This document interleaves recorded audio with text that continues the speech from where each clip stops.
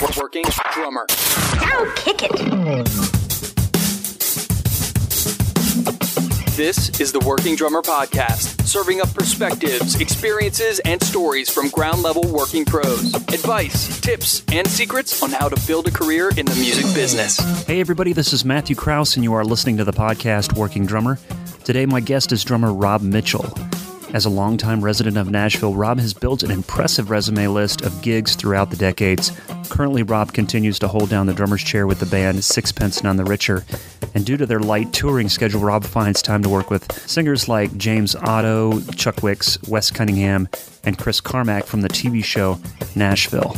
To find out more about this podcast and all the other episodes that we've done, including over 100 episodes, you can find us at workingdrummer.net. You can subscribe to us on iTunes, and while you're there, you can leave a rating and review. You can also find us on Facebook, Twitter, and Instagram. Hey folks, can we talk snare drums real quick? Dreamy, loud, bright, poppy, clean, articulate snares, and well, do you believe at love at first sight? Okay, first sound. Well, before I get into all that, let me tell you, the folks at KHS America invited me back out to their place to experience a few new snare drums they launched at Winter NAMM. And the drum I fell in love with, I was mentioning, it's one of the new Mapex Black Panther Design Lab series snares. It's called the Heartbreaker, a 14x6 8-ply mahogany shell with reinforcement rings. I could instantly hear the possibilities with this drum, and our friends at KHS America allowed me to take this drum on a test drive. I've used it live and in the studio, and let me just say, it got noticed. Punchy yet warm, it never lost its beautiful tone, even as I tuned it lower and lower. The other snares in this line include the Cherry Bomb, an 8-ply cherry wood precise sounding snare, available in 14x6 or 13x5.5, and the Equinox, a 14x5 6-ply maple snare that's described as classic, bright, and articulate. Yes, all true. Some of the shared features of these four drums are the Pure Sound snares and the Micro-Lock, cylinder drive with the butt end adjuster, and English mat. Okay, you know that little click-click you feel on the throw that keeps the snares in place? That's what I'm talking about. In the very near future on this podcast, we are going to sit down and talk with Russ Miller and get the backstory on these snares, as well as some very interesting developments coming your way through the Black Panther Design Lab line of instruments. You're going to want to hear this. So here is Rob Mitchell. I think just for like anybody that just doesn't have like a steady road gig, you're constantly juggling 5 different things a month or whatever it is. Yeah. If you're staying busy, it's you know, the songwriter here, or you have like, I have a couple friends of mine that have like a production company, and they'll call me to do a session, you know, whether it's a, you know, song library thing they're doing or like a limited pressing record or whatever it is. And you just, you know, you're just always kind of juggling that, you know, those different projects and trying to stay busy. And you know, in the past couple of years, like there was about I would say it was 2011, I started playing with Sixpence None the Richer again. I had been with them in the early 2000s, did a record with them called Divine Discontent, and then the band, after about another couple of years, it was about 2004, Matt and Lee, kind of the leaders of the band, decided to kind of call it quits. And so everybody kind of went their separate ways. Lee did a solo record, Matt did his band thing, and you know, I went back to kind of being a hired gun again, even though I was still doing other stuff at the time while that band was going on. Was the band, during that time, how busy were you guys? We were pretty busy. I mean, I started playing with them. Well, I'll back up. I got into the band, my buddy Sean Kelly, who was a guitar player that I was playing with in the late 90s. We were playing for a couple of different Christian artists. And he got the gig with Sixpence right before kind of Kiss Me hit real big. And so they were touring and doing, you know, supporting that record and that single for a couple of years. And then they kind of had a hiatus once the, you know, that whole cycle had died down. Dale Baker, their original drummer, he's a fantastic drummer, ended up leaving. And then I had, since Sean being in the band, I'd become friends with Lee and her husband Mark, who they ended up being really good friends of mine, and some other people in the band. I would hang out with them. We'd go to dinner or bowling or whatever.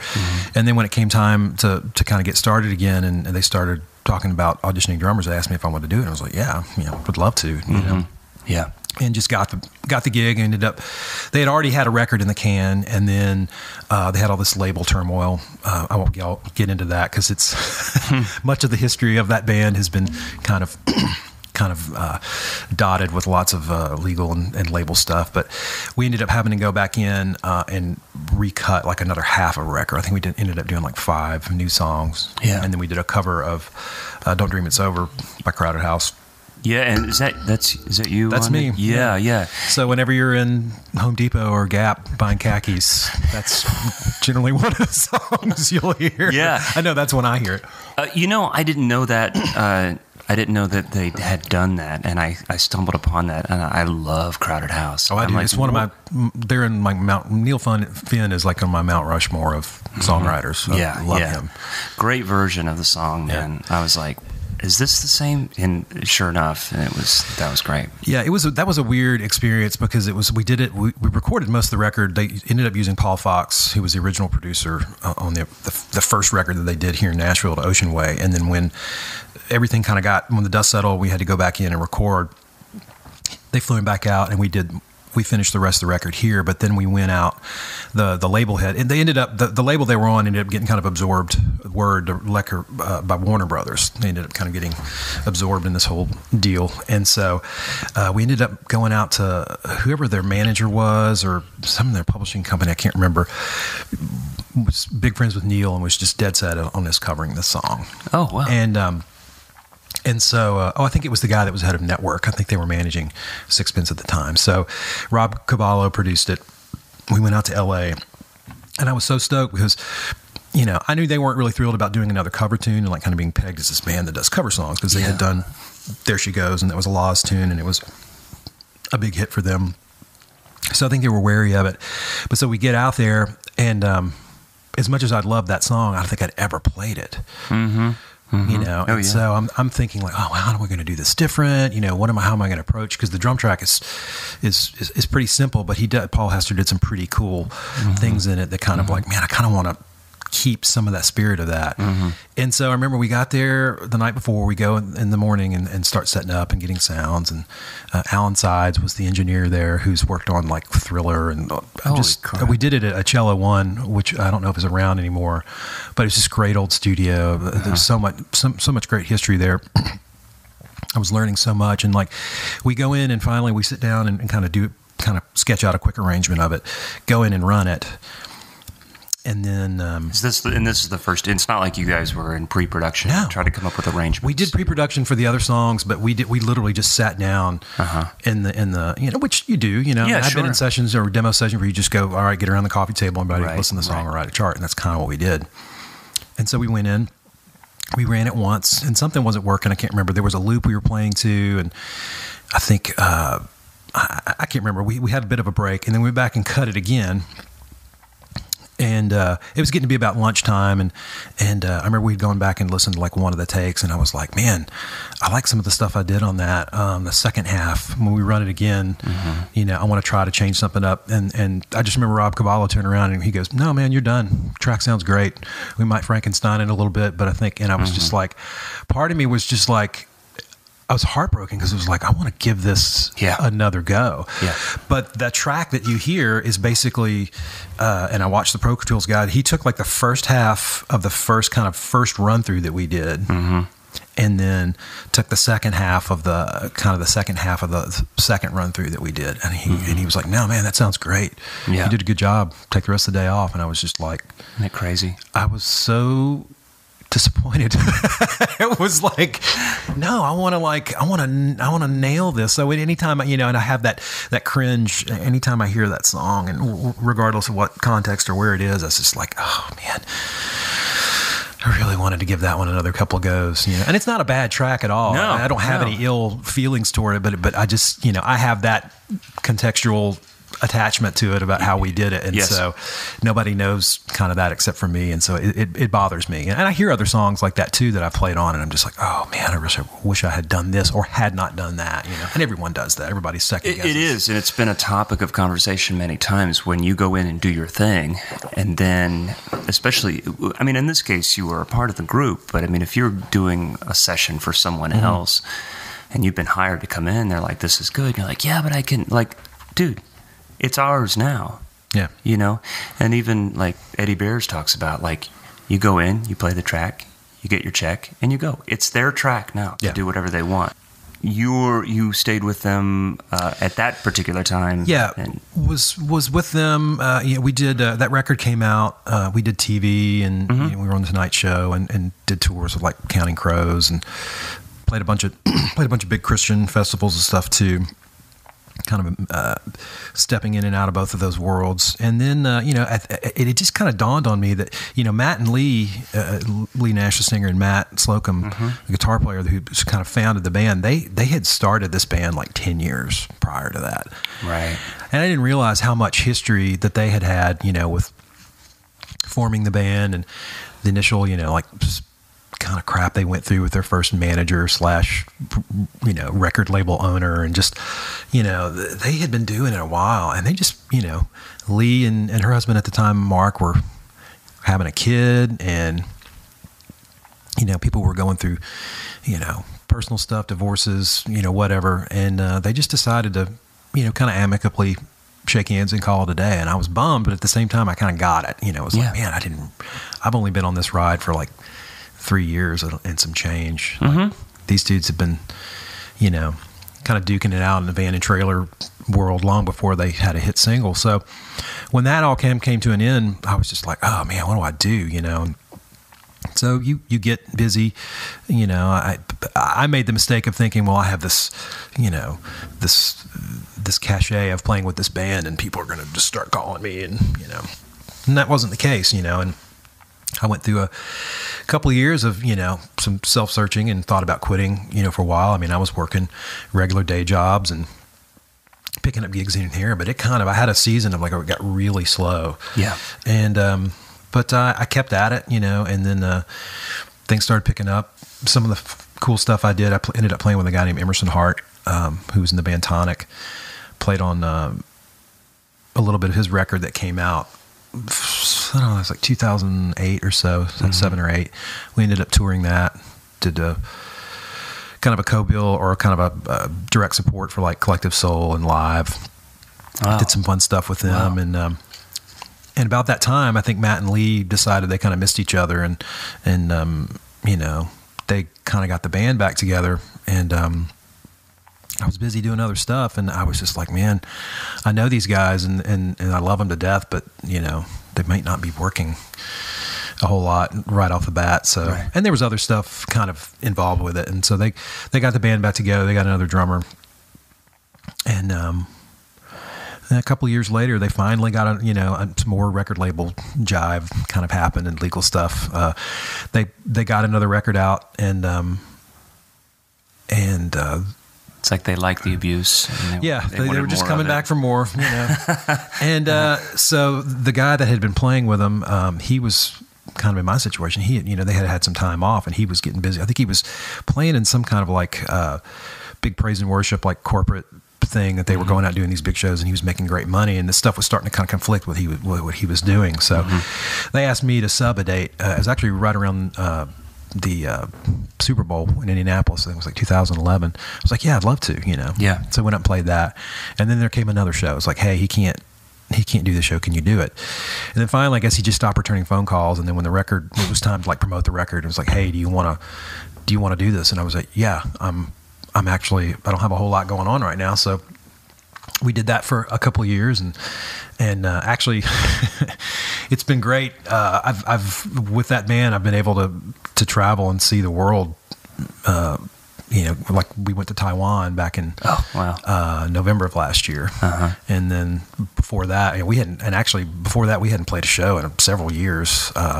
Before that, we'd been to Japan, we'd been to Jakarta, Buenos Aires, London. We went to Turkey, went to Istanbul and Ankara. So, like, are these single shows, or were they part of a tour? Or some of them were actually. The Taiwan show was actually, we flew over there, played one 45-minute set, and came right back. We played this big rock festival called the Love Music or Love Music Rock Festival or something, and it was amazing. I mean, it was.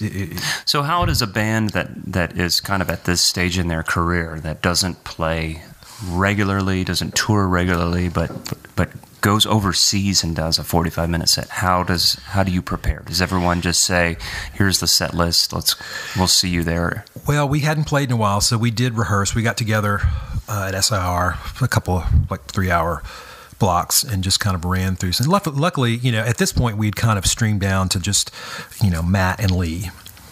And then Justin, the bass player, and then me. So it was just kind of a 4-piece, and we'd been kind of touring like that, doing shows like that for a couple of years, and it actually sounded really good. Matt had all this huge pedal board with all these freak boxes, and could really fill things out very well. So it's just, there's no tracks, nothing. No tracks. Gotcha.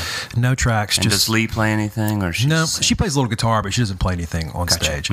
And we just went and rehearsed it and kind of dusted the songs off and kind of dotted a few I's and crossed some T's, changed a few things, and went and did it, you know, and it was fun. I mean, it's always fun to play. The music is so great, and just getting to hear her sing, have her in my, you know, in my wedge or in my ears every night is such a joy, because she has such a beautiful textured voice, and the songs are great. But yeah, we had done one of the other shows, or a couple of shows we had done. Their manager out of the blue just was like, hey, we've got this, it was another big, like a 90s revival rock festival in Jakarta. And they were like, would you want to go do this? And it had been we'd had some time off, and I was like, yeah, I've never been to Jakarta, and I probably will never go again.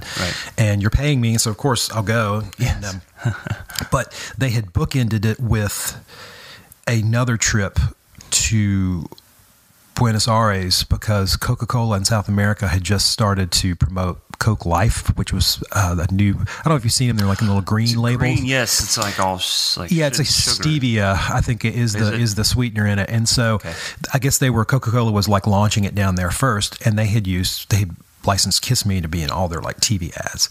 So we went down there to do these corporate shows. We didn't play any like big outdoor venues. These were like private, just for Coca-Cola. So this was our travel route. We flew from here to Chicago to Hong Kong, and we had gotten delayed in Chicago because there were some maintenance issues. Because it's Chicago. Yeah, because it's Chicago, but there were some maintenance issues with the plane. So we had like a 6-hour layover or something like that there. So we ended up missing our connecting flight. So we had to go to Hong Kong and then switch airlines and go to like Singapore or something like that, and then to Jakarta. And so we were backed up, but it wasn't like, you know, we're going to show up 5 minutes before the show kind of thing. We got there the night before. So the next day we play the show, and then that night get back on a plane. Yeah. Fly to Hong Kong to Chicago, Chicago to Houston. And I remember we got off the plane at Houston, and I just remembered like, okay, we've got somewhere else to go. At this point, I wasn't jet lagged, but I was just so exhausted. And I remember like looking at the flight itinerary, and it's like we still had another 10 and a half hours to fly. Oh my God. You don't realize how big South America is, you know. And because it's down there, it was winter. This was in July, so it was winter down there. Not necessarily, it wasn't super cold, but it was their winter. So we flew there, and then spent a couple of days. So we had some time to kind of decompress. We had like a day to decompress before we had to go do this. The timeline isn't as bad when you're going north and south. It wasn't bad. They were only 2 hours ahead of us. So by the time we got home, nobody was, at least I can only speak for myself, but I don't think anybody else was like really jet lagged, because we weren't in Jakarta for that long. You didn't really have a chance to kind of acclimate to get your clock set to there. Right. So we came right back to the western side of the world and played these shows and then flew back home. Now, after that, we had flown, a couple of years ago, they flew us to Japan. We did like a week there, and we played like the Blue Note and the Cotton Club there. This nice. Kind of, yeah. And man, this could be a whole separate podcast, but like playing in Japan is amazing. It is unbelievable. The backline situation. I mean, every drummer needs to go and play the Cotton Club, because I walked in and there was like every cymbal manageable. There was every snare drum. Wow. It was just, I walked in and it was like, and they couldn't have been more professional, polite. Like, you know, I remember I had busted the snare wires or the string on one of the snares, and I was just using a Superphonic, and I was like, I'll just get another snare drum. And then, man, they had fixed it and tuned it, put a new head on it, and it just sounded great. It was just unbelievable. But anyway, we spent that week in Japan we played 2 shows every night. We had like a day off, I think, in between there. We played like 3 or 4 different venues. But coming home I had been I had some little bit of jet lag in my life before, but I had never felt this exhausted. Really? Oh man.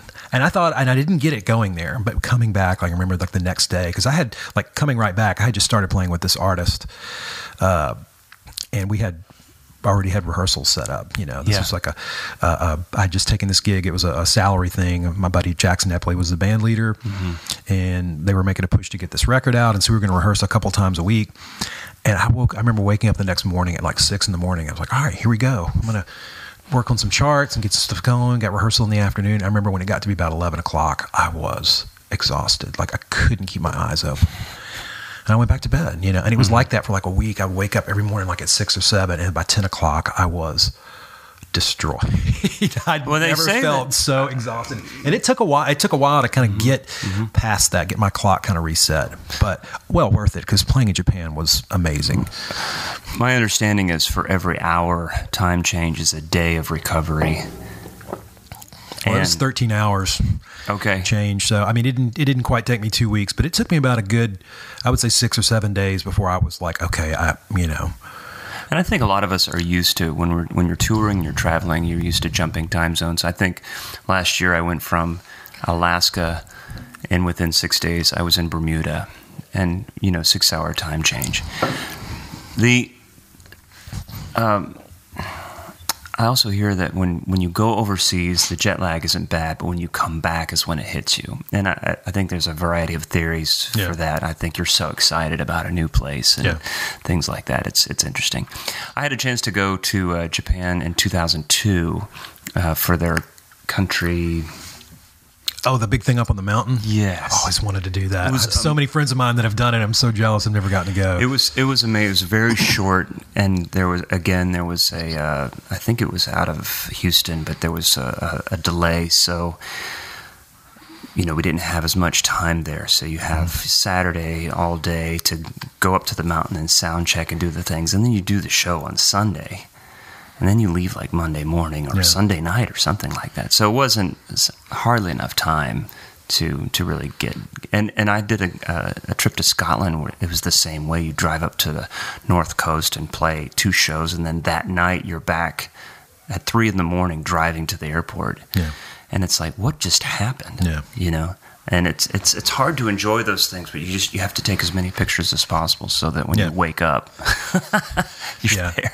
Yeah, when we were in Tokyo for those, it was like 7-8 days. Like that would be a blast. And it was so fun. And I'm kind of a culture junkie. I love learning about different places and like what's cool to do and not do. Like the money thing there. It's like you never hand anyone money. You always put it in those little. They have these little. Every time you go to a market or a restaurant or whatever, they have these little plastic trays, and you put your money. You never hand anyone money. That's considered like bad juju or dishonorable or something. But just how, I remember when we were leaving, we were at Narita Airport, and I'd heard about crime rate is so low there, and like people are very honorable, and there's everything in the society is kind of based on honor, and I remember we got to the airport, and I was hungry, so I went the only place I could find that didn't have like a line was like McDonald's, so I went and got a burger or something, and it was really good. It was like the best McDonald's hamburger I'd ever had. I was like, it didn't have fish in it. It's the one thing that didn't. Yeah, but it was like, but I ate it. I was so hungry. And I remember like going to the bathroom and like, washing my hands. And I had a jacket on at the time that had this like inside pocket where I kept my passport and my plane ticket. And at some point I was like washing my hand, that all fell out of that jacket. I didn't see it. It fell right on the floor, right under the sink. And so I go back to the kind of departure lounge. We're all hanging out. And everybody's got their earbuds in and you're reading books and stuff. We still have like another hour or so before the flight leaves. And I remember I'm one of these people that does the cross check like every 15 minutes. Where's my wallet? Where's my phone? Where are my keys? Exactly. Yeah. And I did and I was like, oh crap. Yeah. And so I was like, all right, where was an hour ago? Okay, I went to McDonald's, and then I went to the bathroom. So I went to McDonald's first, just looking on the floor, looking on the ground. And then the men's room was not too much farther down on the left. And I remember walking in there, and there it was. Sitting right on, and this is a good hour had transpired, and nobody had touched my passport or my plane tickets, and I was just like, man, that would have never happen. And I remember hearing a story a friend of mine told me prior to going there, and he goes, he and his girl, he was over there playing for like a month, and his girlfriend came over, and they had a couple of days off, and they were taking the train out to somewhere, and they got off, and she left a bag that had like an iPad and a laptop and all this stuff in it.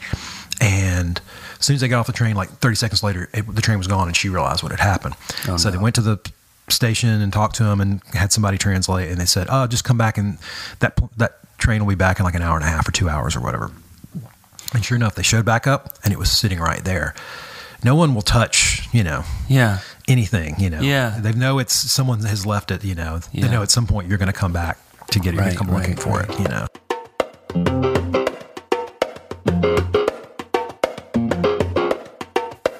With Sixpence, they are kind of they're dividing their time between like a secular and Christian music.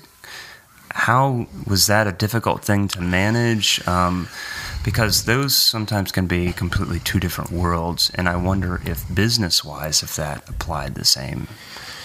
I can't really speak to a lot of that. I just know that what I knew about the band getting in, and I think a lot of people had a misconception that they started out as like a Christian band, and that's what they kind of pursued. My understanding of it was this: while they were all believers and grew up going to church, in some of the early records, obviously the songs are overtly faith-based or had religious over and undertones. When they first started out, they were playing in church. They were kind of doing everything. Their first producer, I mentioned that guy that they had some issues with early on. He owned their label and publishing and everything, but he was out of Buffalo and was working with like the Goo Goo Dolls and 10,000 Maniacs, and so they were out on tour playing rock clubs and theaters and stuff too. And then they kind of had their foot in in the Christian world. They were kind of like this cult band. They weren't like they would go to like Creation Fest or what was the big one they used to, Ichthus or whatever the one they used to have in Illinois. And they would be playing like a small tent, at 3:00 in the afternoon, but it would be packed with people. And it wasn't something they were like pursuing, as far as I could tell or kind of understand their history. It wasn't something that like, oh, we're just going to do this. But they were like, no, we just enjoy playing to people and we have our music. Right. So when Kiss Me came along, that's when they just kind of decided, we've done this. We're not leaving this world behind, but like we have this opportunity, we have these great songs and this record, and we're going to, at that point, the label decided to really kind of push them in a pop sense. Getting them on that soundtrack for that movie kind of was like one of the big stepping stones to getting kind of well known in the pop world. And so I don't ever think it was, I think once they became a hit, I think there was and again, not speaking for them, but just kind of from where I'm sitting, there was kind of like reading some of the magazines, like CCM Magazine, some other publications, there was this like, oh, they're one of us. I was like, well, you never really embraced them fully, from the beginning. So there was a weird, that I think kind of started a strange relationship with what they were doing and what kind of people perceived what they were. And so there was always, we did festivals and stuff, but it was never, it was never like the mission to kind of do that kind of music and have that kind of message. It was just like, oh, they want us, we have this arrow in our quiver. We believe these certain things, so we'll go play these festivals. But then we were out with Counting Crows for a couple months, and so it was always it's not a black and white thing. It wasn't a black and white thing. Right. And there's examples, I think, with the band Live. Were they kind of in that camp in many ways? I think Ed. I think when they first kind of hit, I think Ed was like a Buddhist or something like that. But then I think he became a Christian like not too long ago. So currently, before we move on, they're back. They got back together in 2011, or you started around then. I started back with them, and then there was a record that came out. We spent about a year touring that, and then. Since then it's just been kind of slow. It's been, like I said, we played in Taiwan and in Taipei at that festival back in November, and we hadn't played together since actually we had gone to Japan like almost two and a half years. So, in the meantime, Lee had recorded, she did a kind of a country record with something she's always wanted to do. Everybody kind of went off and I was doing playing for a bunch of different people. Justin, the bass player, was a side guy too, so he was,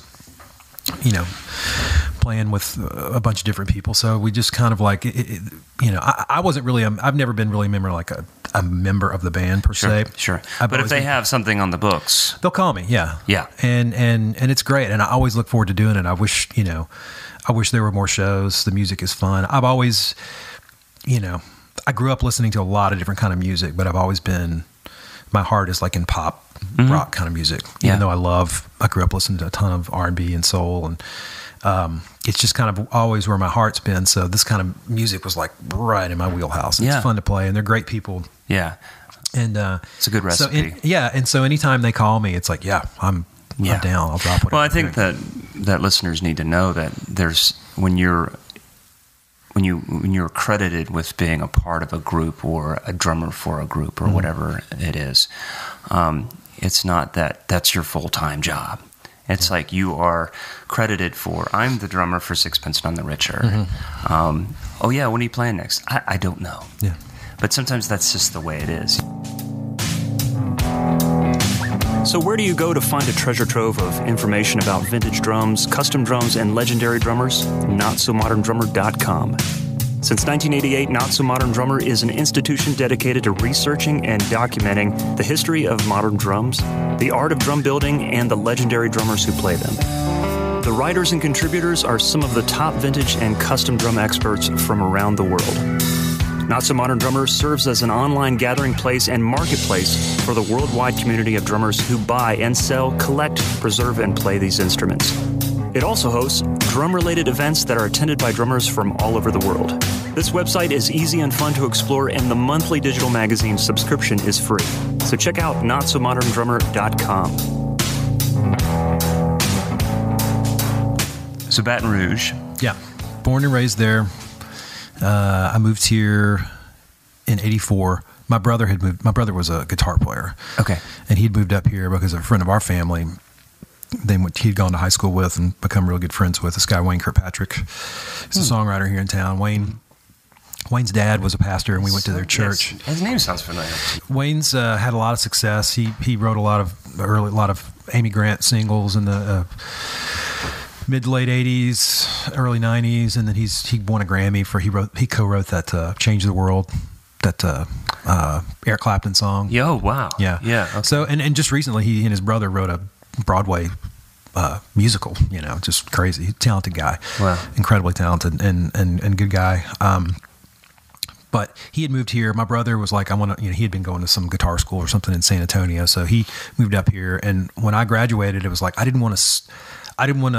hated high school so much and didn't even want to go to LSU, which was in my hometown. It was 35,000 students, but just the idea of running into any of these people that I had to deal with for 4 years was just, I didn't hate my hometown, but I was just ready to go. I was ready to kind of spread my wings. And I had been playing drums, all throughout high school. And I was like, man, I want to go do this. I want to go play music. I've got the bug. Were you playing drum set? Were you playing in band? Were you doing marching stuff? No, I never did the marching. My high school was awful, and the music department was terrible, and the marching band, I just never really had any kind of affinity for that. I really just wanted to play in a band. I wanted to play, rock music, pop music, and that was my thing. And so even though I was moving to Nashville, I thought, well, this might get me, some experience. And so I went to Belmont, studied music business there. And one of the first things that happened after the first year, I got in this band called the Belmont Reasons, which was a scholarship. And it was kind of like a big deal at the time because like Dan Huff had been a Belmont Reason. I think Stephen Curtis Chapman was a Belmont Reason. A bunch of other people had gone on to be like producers and engineers. I can't even remember all the names, but I remember used to see pictures of them in our rehearsal room. And so it was a great experience because not only did it pay for my school, most of it, we were playing a wide swath of styles. Like we did a full pop show that was country pop, kind of hits of the day. It was kind of like looking back on it now, it looks a little cheesy, but I mean, in a formative sense, I learned a lot. I learned how to read charts, learned how to write charts. That's very progressive. I mean, for that time. Yeah, too. and we were making, we worked for the school. We worked for the admissions department, so we would go and play for civic meetings, like for the Lions Club in Greenbrier, Tennessee, or or we'd go play high schools and try to recruit students to come to Belmont. And then we'd go play churches, because at the time Belmont was part of the Tennessee Baptist Convention, so we would go and play these churches all over the state, and some in the Southeast, but mostly in the state. So we had a full gospel show that went from Amy Grant, CCM pop stuff to huge inspo, Sandy Patty, Larnell Harris kind of stuff, So it was a wide range of music, and I learned so much. I learned how to play the brush, the train beat shuffle, and I had to work on that, because Bob Malloy, who was the director at the time, when I first started playing with him, he was like, you need to work on that. It doesn't feel right. Here's the 5 records or 5 songs you need to reference. Here are these, go listen to Buddy Harmon and go listen to Jerry Croon or whatever. And I was like, okay. And so I did, and I just kind of immersed myself. So I had to learn, great. Even though I think I was I had a good foundation of playing. And I mean, I don't think I would have gotten the gig if I wasn't, but I had stylistically, I was kind of stuck in certain kind of things that I was good at. So I had to really learn. Well, wait, how old were you though at the time? I was 19, I think. Right. I mean, how much experience? With few exceptions, we have a limited, toolbox to pull from. Yeah. But what's amazing to me is that they had the foresight to say, here's some things that we're going to work on. Here's some music we're going to do with this group. At a higher education level, that's just so unusual, because there's so many bands, or there's so many schools where it's there's the jazz program, or there's a very intensive, like North Texas or something like that. Yeah, right. Maybe some fusion, but when I was, we're close in age, and it's when I was in college. I mean, the idea of putting together some sort of a pop band that would explore some of these things was new. It was on the table. Yeah. But we're this is the stuff that a lot of us are going to be doing. Yeah. In the real world. Yeah.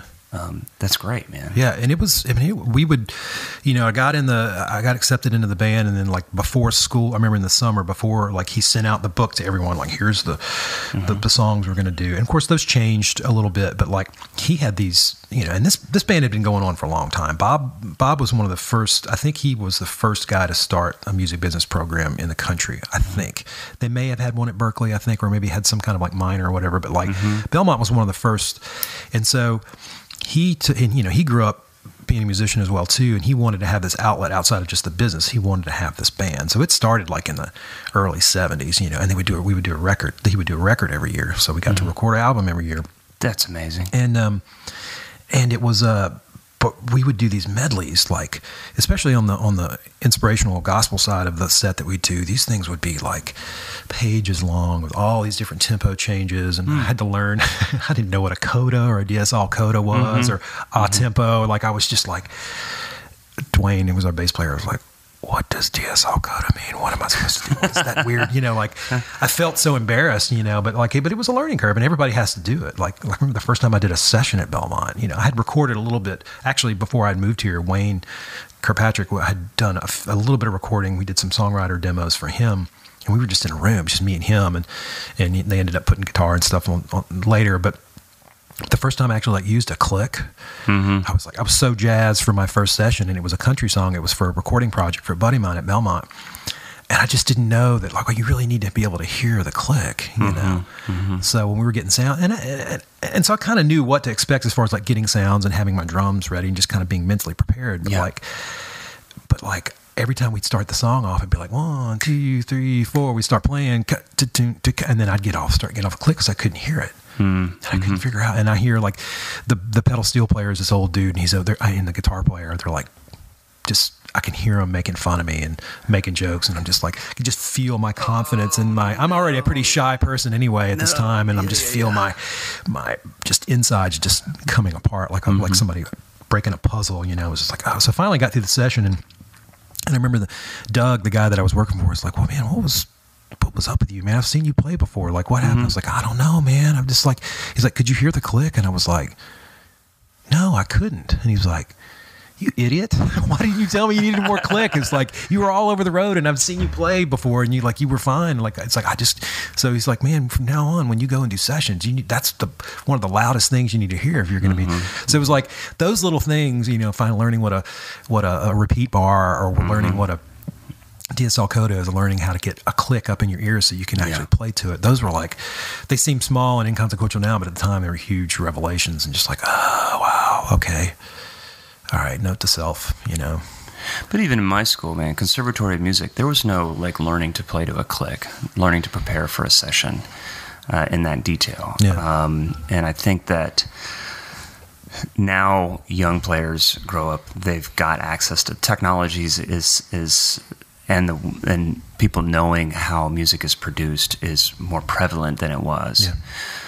So maybe it's not so much of an issue anymore, but the root of how you create music and how you express yourself has never changed.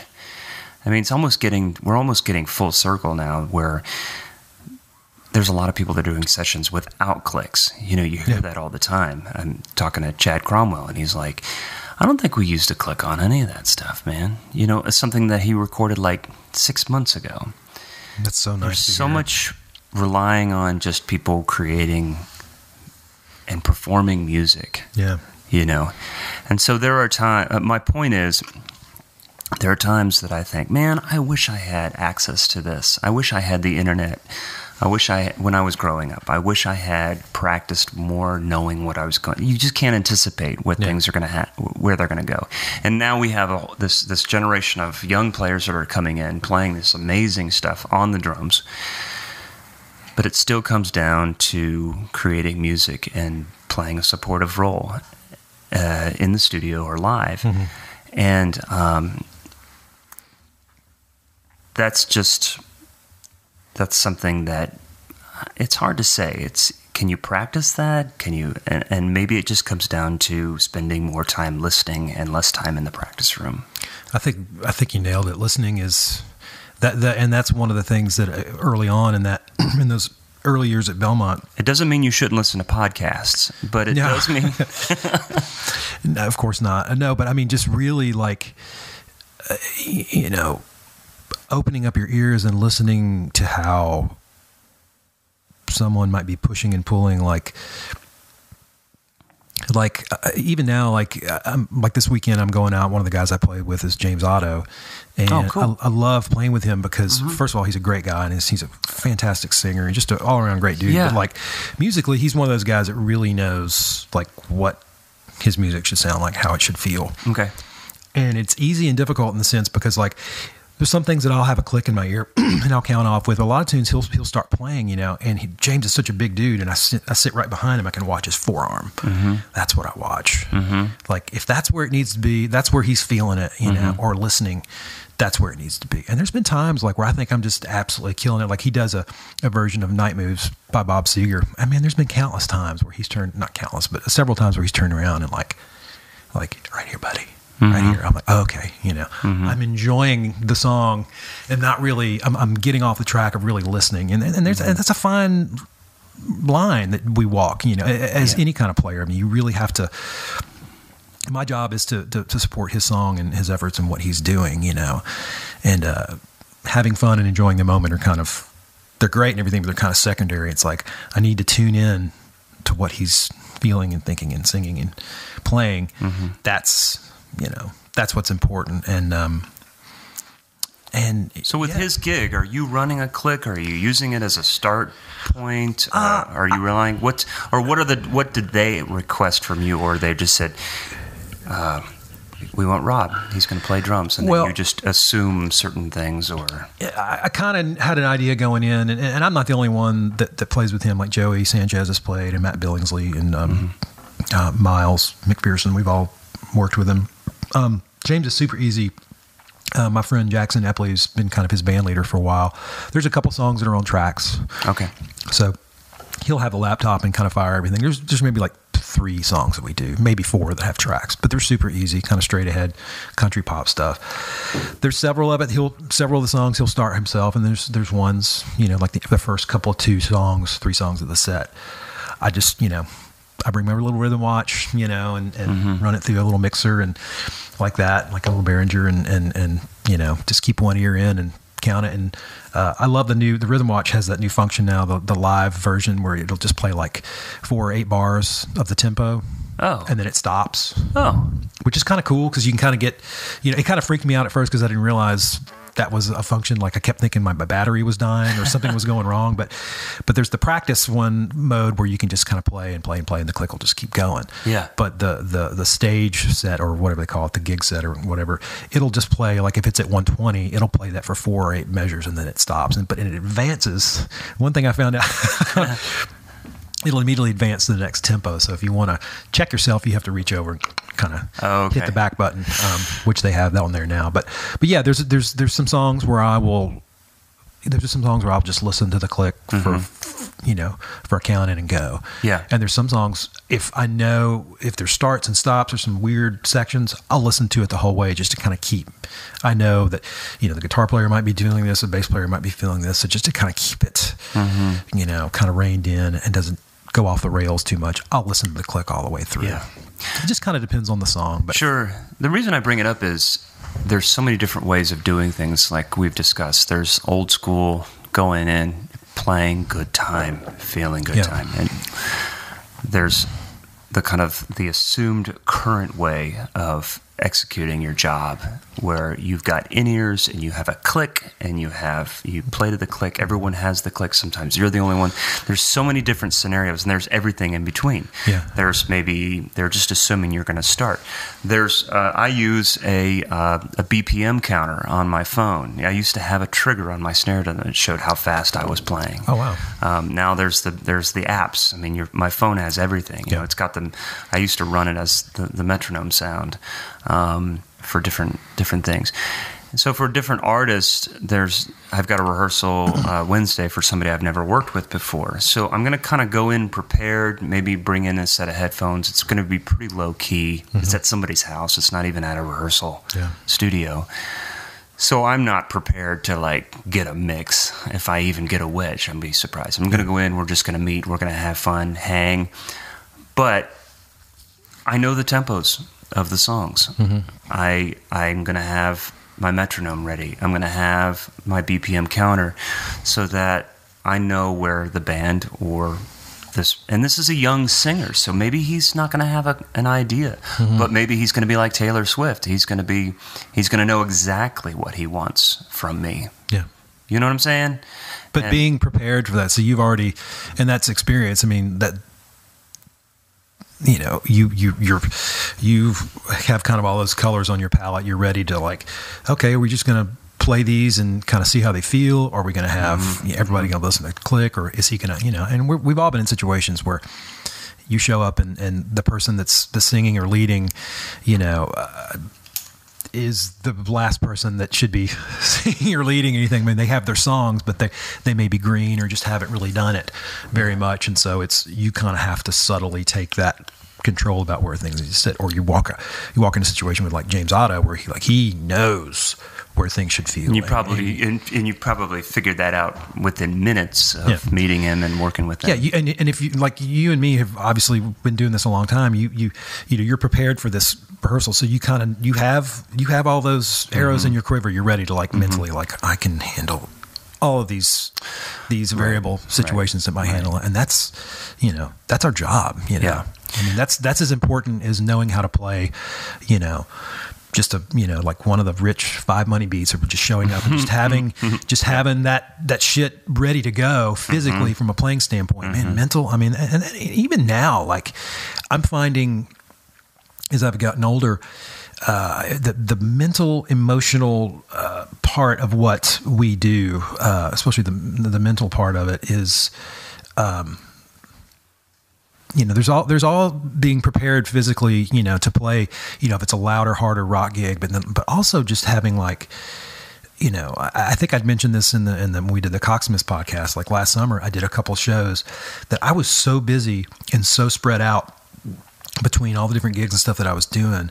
And I did a couple shows with this band, and I had been couldn't wait to play these shows. Mm-hmm. And man, I didn't do great. And I was kind of disappointed in myself. And just because I don't think mentally I had been playing tons. Yeah. So physically I was like, I'm ready to go. I'm ready to hit some drums hard and hit some cymbals and lay into this stuff. But like I had been so busy and so frazzled, just like mentally, I was like, I wasn't ready, and that was a good lesson to learn, especially as far as long as I am in a career in playing music. It was like that training, that honing of that skill, that aspect of your playing, it's just like anything else. You have to massage that muscle. You have to be ready for these different situations. So what do you think happened? I think I was just so spread out. I remember like the night before I had played with Chuck Wicks, one of the guys I played for, and slept in an airport and then flew to Florida and did this show. And it was like a change in temperature. It went from like being 30 degrees to 80. I was just tired, but I was excited. I was playing songs that I've always wanted to play. And I just like, the first show actually didn't go too bad. I had a one kind of major oopsie just because it didn't have very good monitors. But like the second one I did like a week or two later, I mean, I just tanked. But I let everything, like, it was really bad monitors. Like my backline was falling apart. Yeah.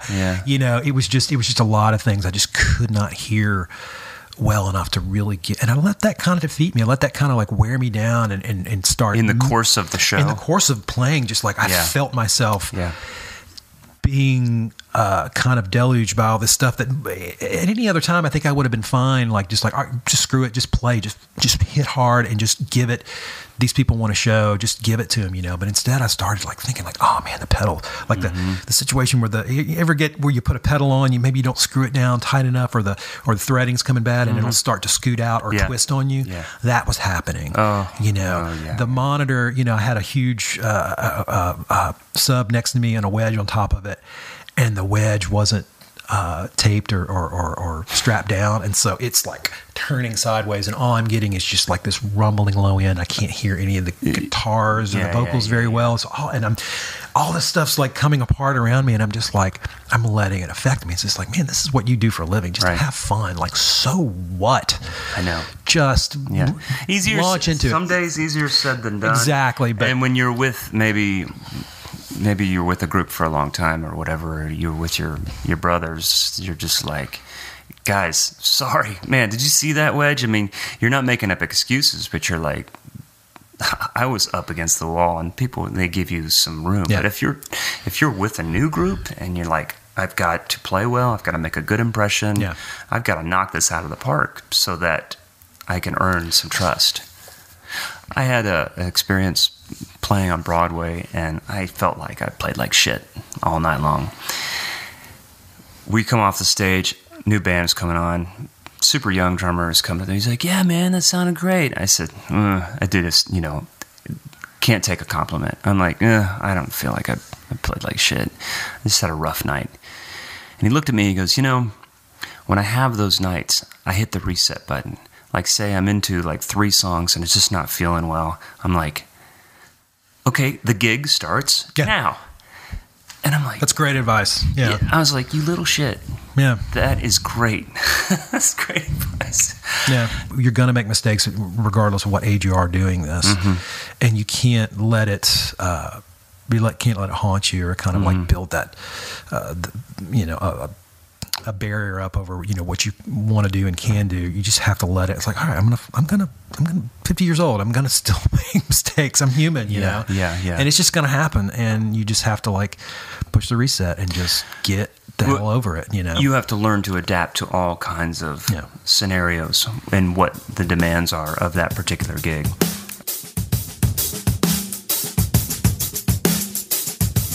We mentioned, I don't even know if we were recording yet, your online presence isn't really great. You're not pushing this. Do you feel like you need to? I've always felt like that I needed to, but I don't know. I mean, I'll post stuff occasionally, but I always feel like this is kind of my feeling about self-promotion, especially on social media and the kind of the way things are now. I have absolutely nothing against it. I think it's an invaluable tool to let people know that, because everyone, just about everyone I know is on Facebook or has Twitter or Instagram or whatever. And I used to do it a lot more, but I feel like at some point there's so many people doing it, and there's so many guys that are loading up their posts with hashtags. I feel like at a certain point, and this doesn't keep me from doing it, but it definitely tempers how I approach promoting myself. I feel like I was explaining this to someone the other day. Like, you walk into a party and everyone is talking, and there's that, you've walked into rooms and there's that din of conversation. And it's just like rumble, rumble, rumble, rumble, rumble. Everybody sounds like they're saying the word rumble, watermelon. Yeah. And I feel like when I walk in and I start having a conversation or just start speaking, I feel like I'm kind of speaking into this void that's filled with something, but it's kind of it's created its own void. And I don't know if I'm really kind of crystallizing what I'm trying to say, but like, no, I feel like there's a lot of the same things being shown, said, hashtagged. It's like, I want to be a part of that conversation, but I want to be different at the same time. I want to be able to, like, again, not that there's anything wrong with at all with promoting yourself. I know people that do it very well and tastefully. Well, maybe that's the key right there. It's tasteful. It's this oversaturation of things that if somebody posts something every day and they're using, sorry if I offend anybody, but if they use my office of the day or things like that, you're like, I'm exhausted. And then the next day I see that person's post, this is me personally, I go right past it. Yeah. And that's what I kind of feel like, if you play that game, you're obviously, you suffer that consequence from anyone seeing it. It's like, oh man. And I've posted stuff before, songs I've played on, or like, snippets of like when I was with Sixpence and we played in Jakarta or whatever, I would put something up, hey, I'm proud of this. I mean, there's nothing wrong with being, proud and kind of promoting stuff that you've done or you're going to do. But I don't know. I just feel maybe I'm a little old school. I rely on kind of knowing people and kind of doing subtle networking and just kind of, kind of keeping that route. But I keep my toe in it. I do some promotion. Like, there's this band that I play with some of the guys in Hauser's band. We do this thing called MIPS on Tuesday nights. And it's just a fun outlet. We do different theme every month. It's not like a residency where we play every Tuesday night, but it's like every other Tuesday. So we take a month and we do a theme, so like this month we're doing one hit wonders from like the 60s up until now. Yeah, I saw that. Yeah. And so I'll promote that just because, like, you want to come see me play, come see this, because it might not be like, well, last month in January we did a tribute to Queen, and that was a dream and a nightmare come true. The Queen is like one of my favorite bands. Roger Taylor is an amazing drummer, great style, feel. His choices are impeccable, but trying to play 22 Queen songs. Oh, right. As much as I would want to do it again, I'm not doing that again unless we have a week of rehearsal, because we would literally like run these songs maybe once, maybe twice, and then move on, because we don't have a lot of time. Everybody has stuff going on, so we don't have time to sit down for 2 nights and rehearse this stuff and suss it out. So when we go to play, I have extra like concert toms. I've got cowbell. I'm triggering stuff on my SPDX, hand claps and finger snaps and bicycle bell sounds and stuff. And it's like, it was an absolute meat grinder. As fun as it was, it was just like, that might not be the best representation of my playing, those 2 nights. But it's like, if you want to come see me, come see me play. Come out, I want to go see my friends play music, Like, I want to be involved with them. Like, the NDJ thing is a great time to see guys that you don't get to play with or see very much, and actually get to see them play. I might have wandered off my point a little bit, but I just, like, I'm promoting yourself. I think I would like come see me play, or I'll come see you play. Like, I don't care about the hashtags. I don't care about all this other stuff. I want to see what's your voice? Like, what are you doing? Like, how are you actually contributing?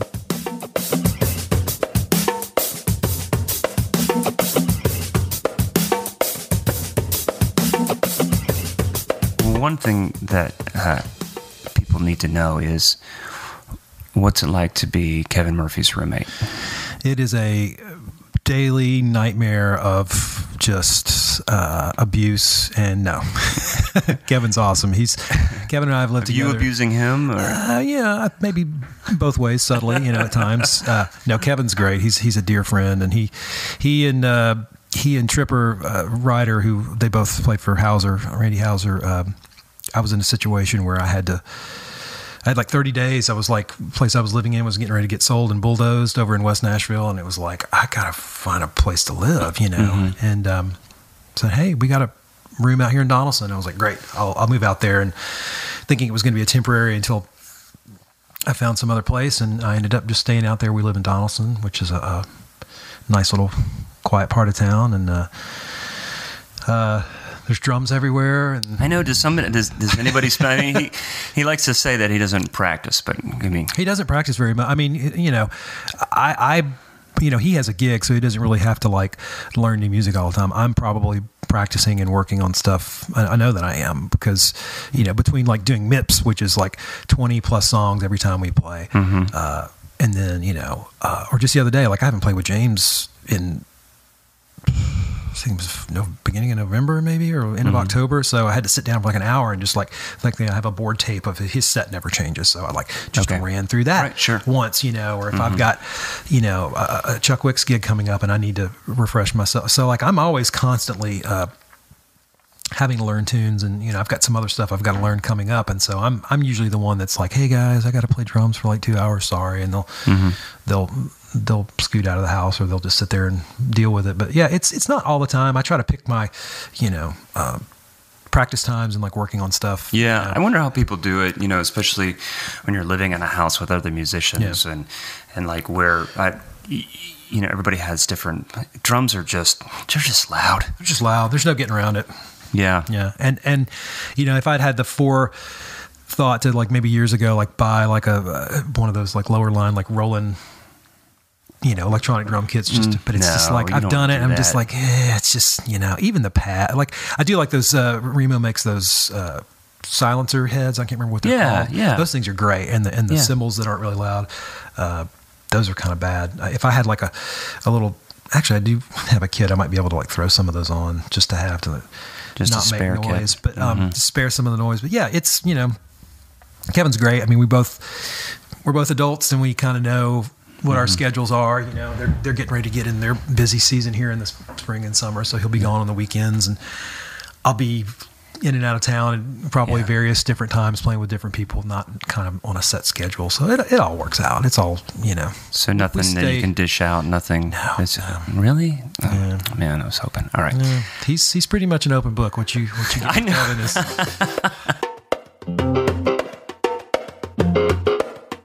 We live in a digital era, a digital age where so much is what people do is online. We've talked about earlier.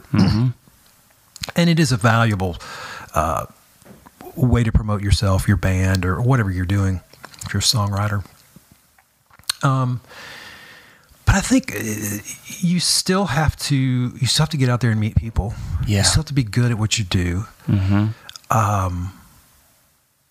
Flexible, good ears. I mean, all those things that we've talked about, things that you need to be proficient, or at least trying to be proficient at, or you're still dealing with human beings. Yes. So you have to learn. Not only do you have to like learn to read, like a way a singer or a songwriter that you're working for plays a certain way. Like I was talking about watching James's arm. You have to learn how to read the room when you walk into an audition, or you walk into a rehearsal situation where you've never met any of these people before, like what you've got coming up. It happens. You have to kind of learn to read the room. Like, you make your initial introductions, you start talking, you start playing, but you have to kind of learn to kind of balance your personality, what you can say or can't say, or how you can act or how can't you act. That's all part of the dance, and I don't think that's ever changed, because you're dealing with people, you're dealing with egos and ids and expectations and emotions, and especially when you're walking into situations where you either don't know people well or you don't know them at all. This is your chance to to, what's the old saying? You only get one chance to make a first impression. I mean, it's true, and it's cliche, and it's kind of a shop-worn saying, but it's like, what you do in those first 5 minutes to an hour or whatever might be the only thing these people have to gauge what you're like, what you're about. And so you have to be very professional, and you have to understand that, this guy's songs, you may not like them, but like, these are his babies. These are his kind of outpouring. And even if they're shop worn and the sentiments are something that you've heard a million times or whatever, it's the matter, Right. You're being hired to show up and contribute to this somehow. So right. I don't think that's ever changed, Right. And there's a certain language, like when I was first getting out of college, I was the young guy, and I remember I was like, would go in those situations where you get thrown, you don't audition, you just get thrown out on the road. You go sub for a weekend. Like I did a sub weekend with this band that's not around anymore, but they were called the Forrester Sisters, and they had a couple hits in the late 80s, early 90s. Yeah. I just got thrown in. I got like a crappy board tape and then like a copy of their CD, and then these songs might be on the set list, and I had like 48 hours to pull together. Now, I didn't get the gig. I didn't get the gig for a lot of reasons. I had super long Pearl Jam hair at the time and dressed, I didn't dress for the gig that I wanted. I showed up and I was just me. I didn't do any research. Interesting. Now you can, if I got a call to go play for, Gavin DeGraw or whoever, you're like, all I have to do is pick up my phone and look at, Travis McNabb, played with him for a while. It's like, okay, what did Travis do? How did he dress? What kind of drums did he use? Or anyone.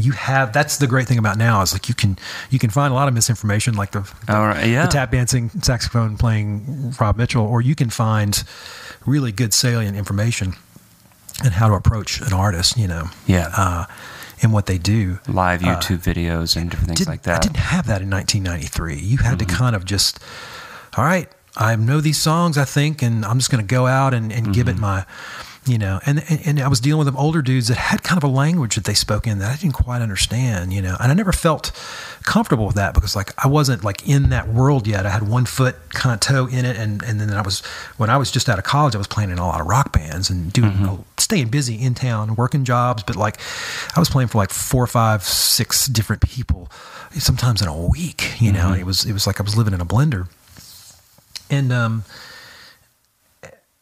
so I just had just my instinct to go on. Well, now we can, there's so much information out there, and like, hey, I got an audition for this artist. Great. I can pull up his Facebook page. I can go to his Spotify channel or whatever and like learn his stuff. But you can also kind of read interviews and kind of find out where that person comes from. So, if he's a super religious person, maybe, dial back the profanity or whatever. That's just an example, but you kind of learn. If you want the gig, I mean, that's the thing. I mean, it's like, do you want this? Do you want to make concessions in the situation so you create a work environment? I mean, we have to do it as, say, the quote-unquote non-artist, the center focus of the gig, as a hired gun or whatever you want to call it. And I think reading the room is important. Yeah. And this probably makes me sound really old, but if you're used to not interacting with human beings, but you're used to interacting with a screen all the time or a phone, maybe you need to practice getting to interact with people. Even if you're buying coffee, talk to the person behind the counter. Know how to interact with human beings, and just keep the phone out of the way. Talk to the bass player. Talk to somebody who's been, it's like, I've done some subbing for a friend of mine, and the guitar player is just kind of, I know he's a great player, and he's a great guy, but he's a tough nut to crack. And a lot of people are very turned off by his just inability to even look at you. Not that I'm trying to make him uncomfortable, but when I see him, I'll say, "Hey, Kevin, it's good to see you, man." And I'll put my hand out, and he'll look at me like, "Oh my gosh, someone's talking to me." And all of a sudden he opens up, like really quick. And so the last couple times I've done that, my friend's like, "Hey, man, they really enjoyed working with you." I don't think I played any different. Yeah. I just know that I tried to assert myself to be like, "Oh, here's another sub, here's another thing, let's do this," whatever.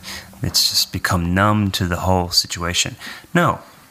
hey guys, when we're all having fun on stage and we all know each other, those are the best. I mean, the gig that you're doing tomorrow, like, it's, you guys put this group together because it's what you want to do, and I'm assuming because you're friends. Yeah. And there's a social network that has motivated that gig to happen as well. And those are the best.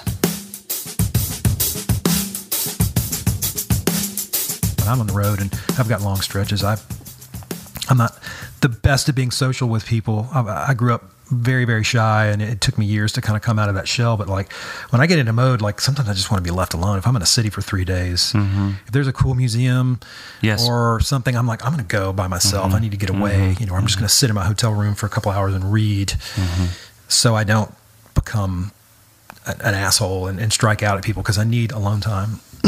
Some people need to be around people all the time. They thrive on that. I don't. Yeah. I'm about a 50-50 guy. Yeah, me too. And so, you know, having all those, trying to, you know, understanding other people's walk in life, having empathy and trying to understand, or sometimes just like discarding it, not in a bad way, but just like, okay, this is how it is. And this is my job. Yeah. And I'm going to show up. Yeah. I'm going to do the best I can and enjoy it and be professional. And if it works out, great, or I move on and do something else, you know, carrying grudges and building up resentments and developing these feelings about, you know, someone that you're working for or might be more successful for you, that just shows up to maybe a sound check or shows up to the gigs. It's like, that's baggage. That's just another hardware case full of stuff that you don't want to be carrying around, you know. Yeah, that's very true. You kind of have to look after yourself and just enjoy what you do, you know. Well, and sometimes I think we take for granted, we forget what we have until it's gone. Yeah. You know, and keeping yourself mentally healthy on the road is really good. So, like you say, and that was, I remember reading some advice about don't waste the day, take advantage. And when you have that time, say you don't have sound check till 4, or when you have time off, go outside, go do things, read, visit, you know, do that stuff. Go for a run or a walk, or just, you know, go get a massage if you've got the money. I mean, there's things, you know, I was in, not last Christmas, but the Christmas before last, I was playing with an artist in Vegas. We were there for 10 days. If you've ever been to Vegas, 48 hours feels like 10 days, you know. It does. Yeah. And it's expensive. A lot of times. But we were there. We were doing, it was part of the National Finals Rodeo, and we had to play every day from like 6 to 7. And then we were done. Grueling 1-hour workday. Yeah, grueling 1 hour. But that was the most fun and easiest part, because I was out when all of us were friends and we were good dudes and we enjoyed each other's company. And but you're in Vegas, it's expensive. I'm just not a fan of Vegas. Like, it's fun for like 24 or 48 hours, and then it's like, get me out of here. Me too. But we were there for 10 days. I remember when we first got there, like, it was towards the end of the weekend, and like, you know, Russ Whitman was there, and Will Easterwood and Keo, and all these guys were there in town, kind of playing different things associated with the National Finals Rodeo. And then on Sunday they left, and then it was like, we got to be here until Sunday next week. It's like, you're just, you know, when it gets to like Wednesday and Thursday, you're just, you know. And I did, man. It was hard, because it was like, what'd you do? Went for long walks every day, like we were on the Strip with Mandalay, so I would just walk the other direction. Yeah. And I would just go, and one day I took a cab into like old Vegas. I hadn't been there. That's kind of neat. Yeah. But yeah, I would walk, read a lot, caught up on some, you know, Netflix movies and documentaries and stuff, and just tried to like keep the monotony of just being there. And the sound at bay, you know. Oh yeah. I can't remember how many times I would walk through the lobby of that hotel and hear Smooth by Rob Thomas, and you know, it's like literally one day I think I heard it like 6 times. It's like, I would rather hear those slot machines going off than hear that song one more time. And I did blow some steam off and go gamble. I do like the slots. I played a little bit of, played a little blackjack, but it was like, you have to figure out ways to make sense of all that stuff, because people think, oh, you're a musician, you're glamorous, and you travel around. It's like, no, it's a lot of it's sitting around waiting to play. All that other stuff is what you're getting paid for, and people have said this before. And I won't try to say it any different, but the 45 minutes to 2 hours or however long you're on stage, you're getting paid to show up and play, but it's all the other stuff, showing up to the curbside at an airport on time, or to bus call, or to rehearsal, having your shit together. All those things are what you're being paid for, to be a good, decent, hardworking musician and human being that shows up and takes whatever job it is seriously, you know. Well, Rob, I appreciate it, man. Thanks for talking and coming over here, man. Well, thanks for having me, man. Good to see you, man. I appreciate this, and the podcast is great. I've enjoyed several episodes as well as being on my second one. But I think you're doing great work. Right. I hope it. I appreciate you, man. It keeps going on. Yeah, it will. We got some cool things coming up, so it'll be a good year. But thank you, man. Thank you for having me. Appreciate it. So there was my talk with Rob. Rob's one of those guys that has just been in the mix here in Nashville for as long as I can remember.